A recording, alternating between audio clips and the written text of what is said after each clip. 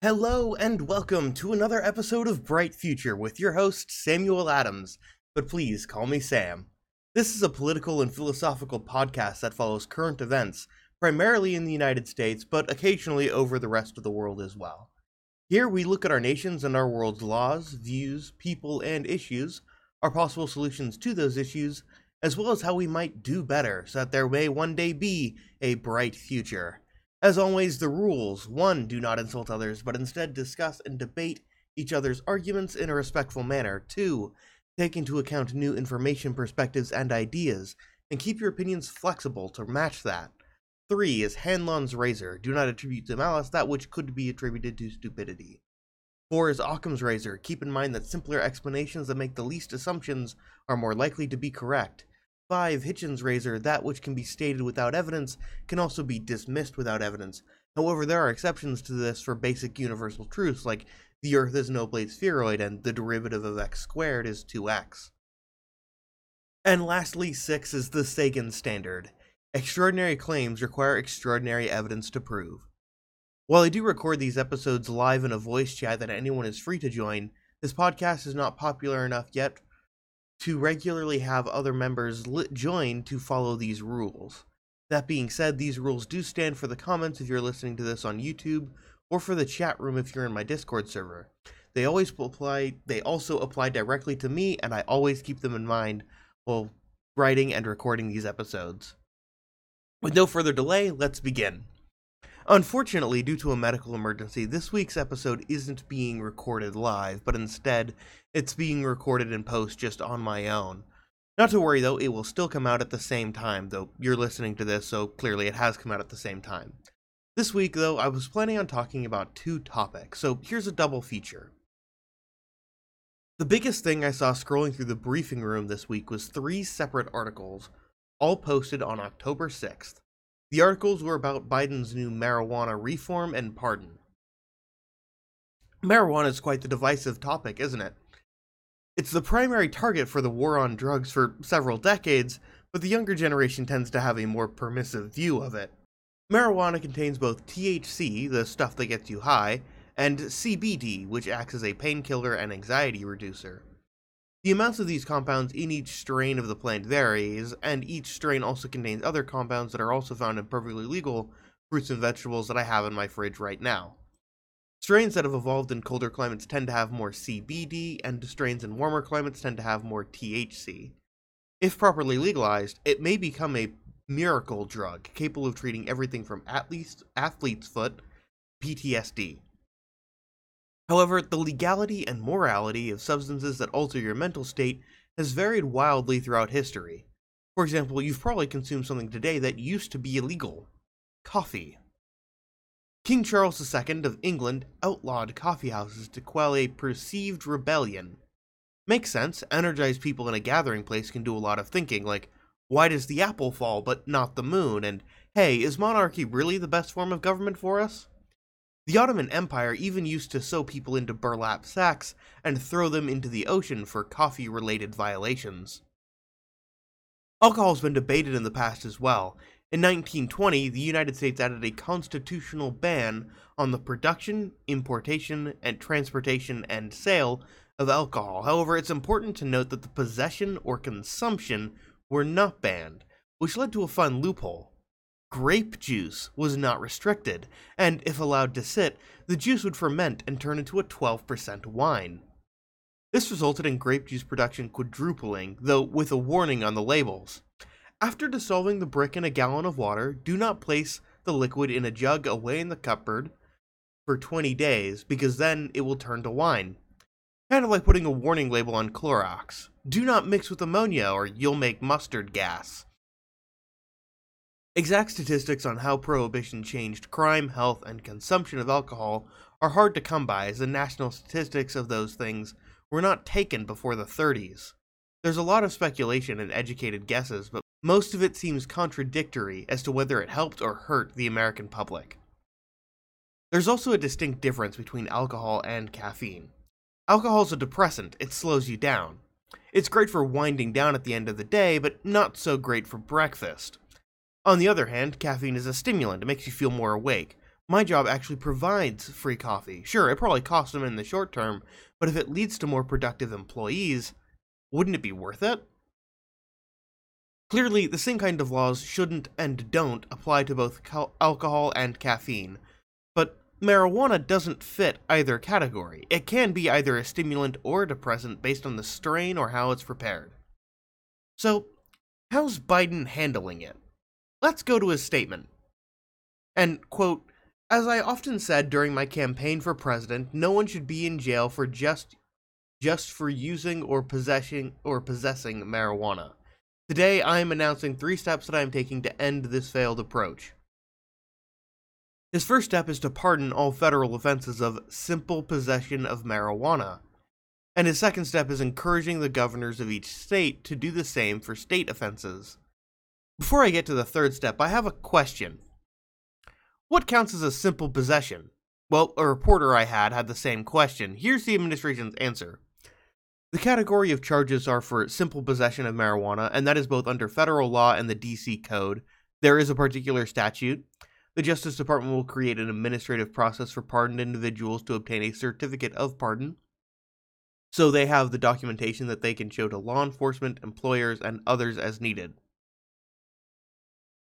Okay, cool. Didn't answer the question, though. What kinds of charges are being pardoned? Saying that there's a particular statute doesn't help if you don't tell us what statute it is. And this is coming from the White House website. If I can't get the answer from here, where am I going to find it? Is it up to the news stations and I to just guess? Also, is pardoning someone for possession also pardoning them for all other crimes they're currently serving time for? Oh, wait, maybe the proclamation on granting a pardon will help. Let's read that one. I, Joseph R. Biden Jr., do hereby grant a full, complete, and unconditional pardon to all current United States citizens and lawful permanent residents who committed the offense of simple possession of marijuana. Okay, so let's say that I murdered a guy, and when I was arrested, I also had some weed on me. In addition to murder, I'd also be charged with a simple possession. I'd probably be serving life for the murder charge, with the possession just kind of tacked on as an afterthought, but instead I'd be getting a, quote, full, complete, and unconditional pardon. Man, it's a good thing I had that baggie on me to get slapped with that minor secondary charge, or this pardon wouldn't apply to me in my first-degree murder. And the best part, quote again, which pardon shall restore them to a full political, civil, and other rights. I, the murderer, can vote again. Oh, and own a firearm. Biden's proclamation continues, my intent by this is to pardon only the offense of simple possession of marijuana. Oh no, there's that word again. Intent. Last time I discussed that word, I was talking about how the Inflation Reduction Act was not intended to raise taxes on those who make less than $400,000 a year. Yes, that exact wording is in the bill, which has passed into law. I'll get back to you how well that one's going next tax season. This being said, the pardon isn't necessarily a bad idea. If implemented properly, this could be a major stepping stone to legalizing a safe, controlled version of marijuana for public use. There would have to be other steps as well, of course. So, what was Biden's third step in that plan? Quote, I am asking the Secretary of Health and Human Services and the Attorney General to initiate the administrative process to review how marijuana is scheduled under federal law. Reviewing and changing laws surrounding marijuana to custom fitted is, instead of just putting it in the stimulant or depressant categories, is a good plan. Of course, we would also want to add some basic laws like not driving while intoxicated and FDA safety standards for production, and if done properly, marijuana could be a beneficial substance to a happy and healthy society. It's a real shame our current executive branch isn't capable of doing anything properly. So that's what's happening on the political side. What about the philosophical side? A few weeks ago, a new show showed up on Netflix, Cyberpunk Edge Runners. This section will have major spoilers for this anime, and if you haven't seen it, don't spoil it. Despite its rather mediocre trailers, the show itself is incredible. And don't just take my word for it, after the show released, it led to over 20 million purchases of the game Cyberpunk 2077, which has the same setting, and single-handedly guaranteed that there will be a sequel game codenamed Project Orion. It would really not be a good idea to ruin the show with spoilers, so either skip this bit or go watch it, and then come back. You back? Okay. Where do I begin? The show has a lot to unpack.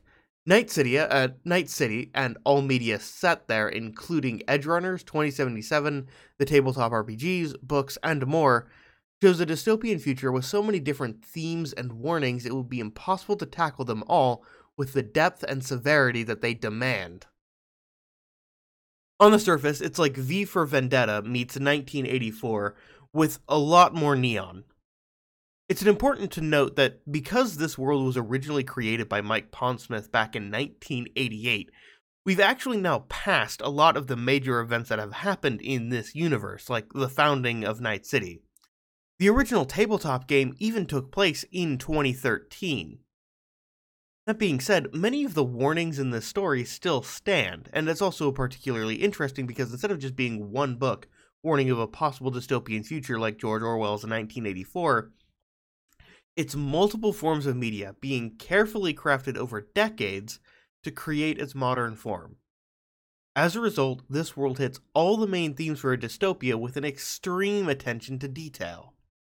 The show Edgerunners touches on a lot of them: high crime rates, subscription services to medical care, largely ineffective public law enforcement, horrendous leasing practices, extreme perversion, and more.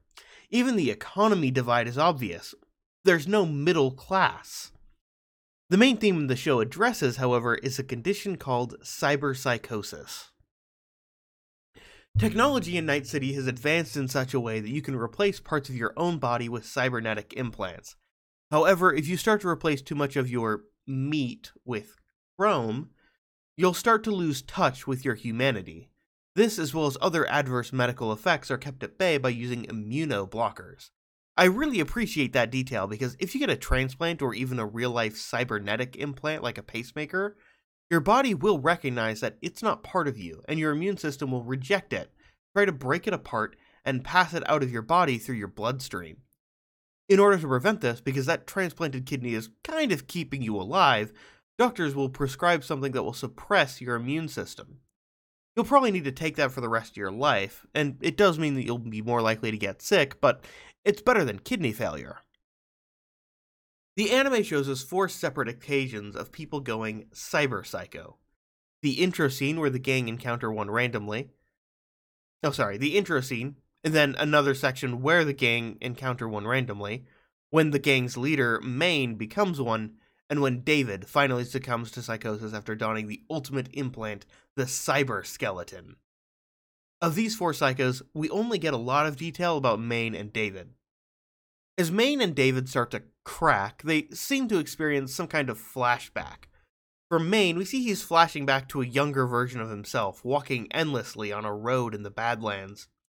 He's mostly unaware of what he's doing in real life and sees other people as a kind of shapeless collection of black pixels, making it impossible for him to distinguish friend from foe. After accidentally killing his own romantic partner, he detonates an entire building to put a stop to his rampage and take down a lot of law enforcement at the same time.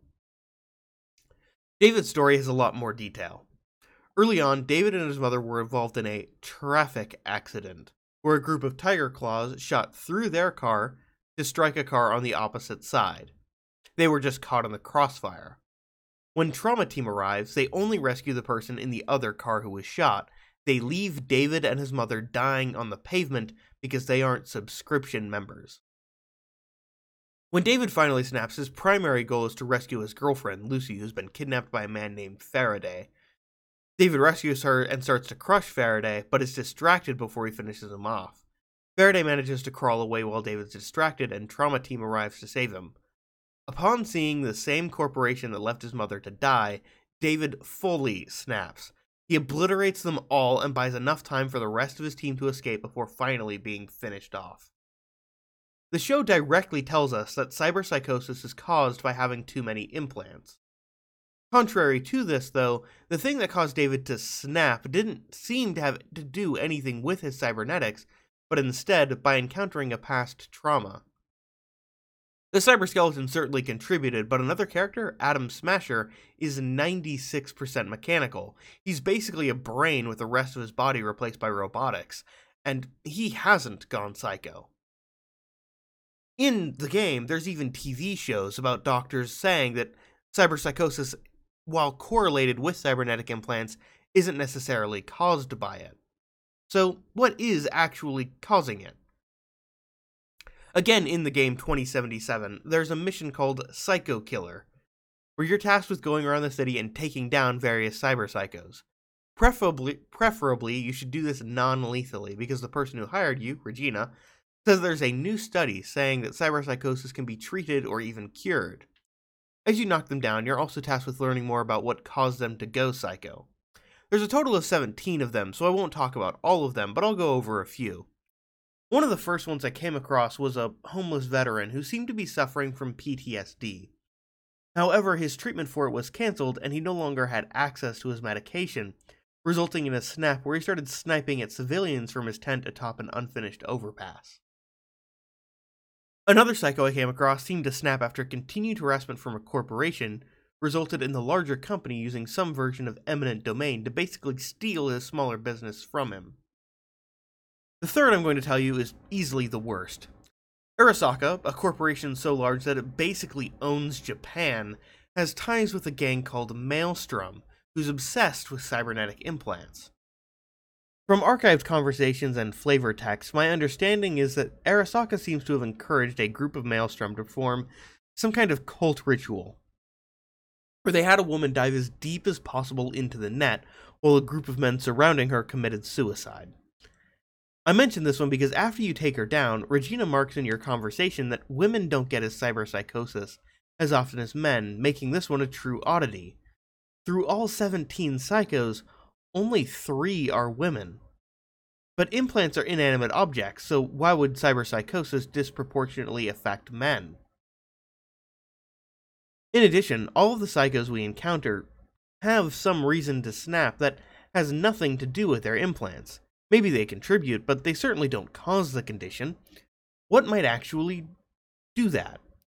When someone goes psycho, their immediate target almost always seems to be whatever wronged them. For David, it's trauma team. For Maine, it's the intangible and vague exhaustion and dehydration from running in the desert, appearing as pixelated black blobs. In the game, one psycho solely targets tiger claws, as one of them kills his friends for fun. Another, suffering from PTSD, attacks nomads with a sniper rifle, perhaps visualizing them as an enemy from back in the war. The only thing in common seems to be that they're reacting negatively to a bad aspect of their world. All the little horrid things that stack up until one of those things is just too much to handle. Which leads me to a review I found on YouTube. It's titled, Cyberpunk Edgerunners predicts a dystopian future. The thing about dystopian novels set in the future is that they're usually meant as a warning, a logical series of events that lead from now to the horrid world that we really don't want to be a part of. But this dystopian world was made in the past, and when it was set in 2013.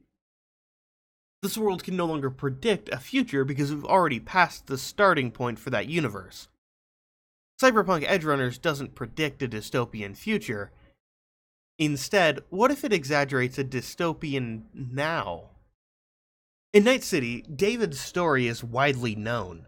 He even has a drink named after him at the Afterlife Club, a truly high honor that's only ever awarded posthumously to the greatest legends, like Johnny Silverhand, who set off a pair of nukes in Arasaka Tower, and Jackie Wells, whom everyone believes died killing the CEO of Arasaka. What if the cyberpsychosis that David fell victim to isn't limited to fiction? Stack enough misfortune on someone, and eventually they won't be able to take it, fictional or not. They would become desperate, willing to do anything to change their situation, like a cornered animal. They might even resort to extreme measures, like turning a bulldozer into a tank, mailing anthrax to government officials, or even murder and eat other people. And when these people, pushed to the brink, commit these atrocious acts, Will we also call them legends? Well, the Dahmer and Anthrax attack documentaries have been in the top 10 on Netflix for a few weeks now, so yes, we do. But if a lot of little things wrong with our world drove these people to commit these acts, how could we actually fix those problems without terrorizing people first? In Cyberpunk, Johnny Silverhand attempted to exact revenge by first starting a band, and when that didn't get the desired effect, 2 thermonuclear charges set off in the heart of the most populated area of Night City. Why? Quote, "I do what I do not 'cause capitalism is a thorn in my side or out of nostalgia for an America gone by. I saw corpse strip farmers of water and then of land. Now they're after our very souls. I do what I do because this is a people's war against the fucking forces of entropy." But, as V points out, you can't change people's minds by blowing them up. Johnny's actions have wherever marked him as a terrorist, and deservedly so. Instead, how should we try to effect change in our world? I hate cliffhangers, don't you? Thank you for listening to this week's episode of Bright Future. Feel free to comment, and if you're watching this episode on YouTube, or discuss this and other topics in my Discord server with me and other listeners. Anyone, even you, are free to join in when these episodes are recorded at 7 p.m. Central every Monday. They're also recorded live on Twitch at The Storm AI. The episodes are then released every Tuesday at 6 p.m. Central, so I'll see you back here next week.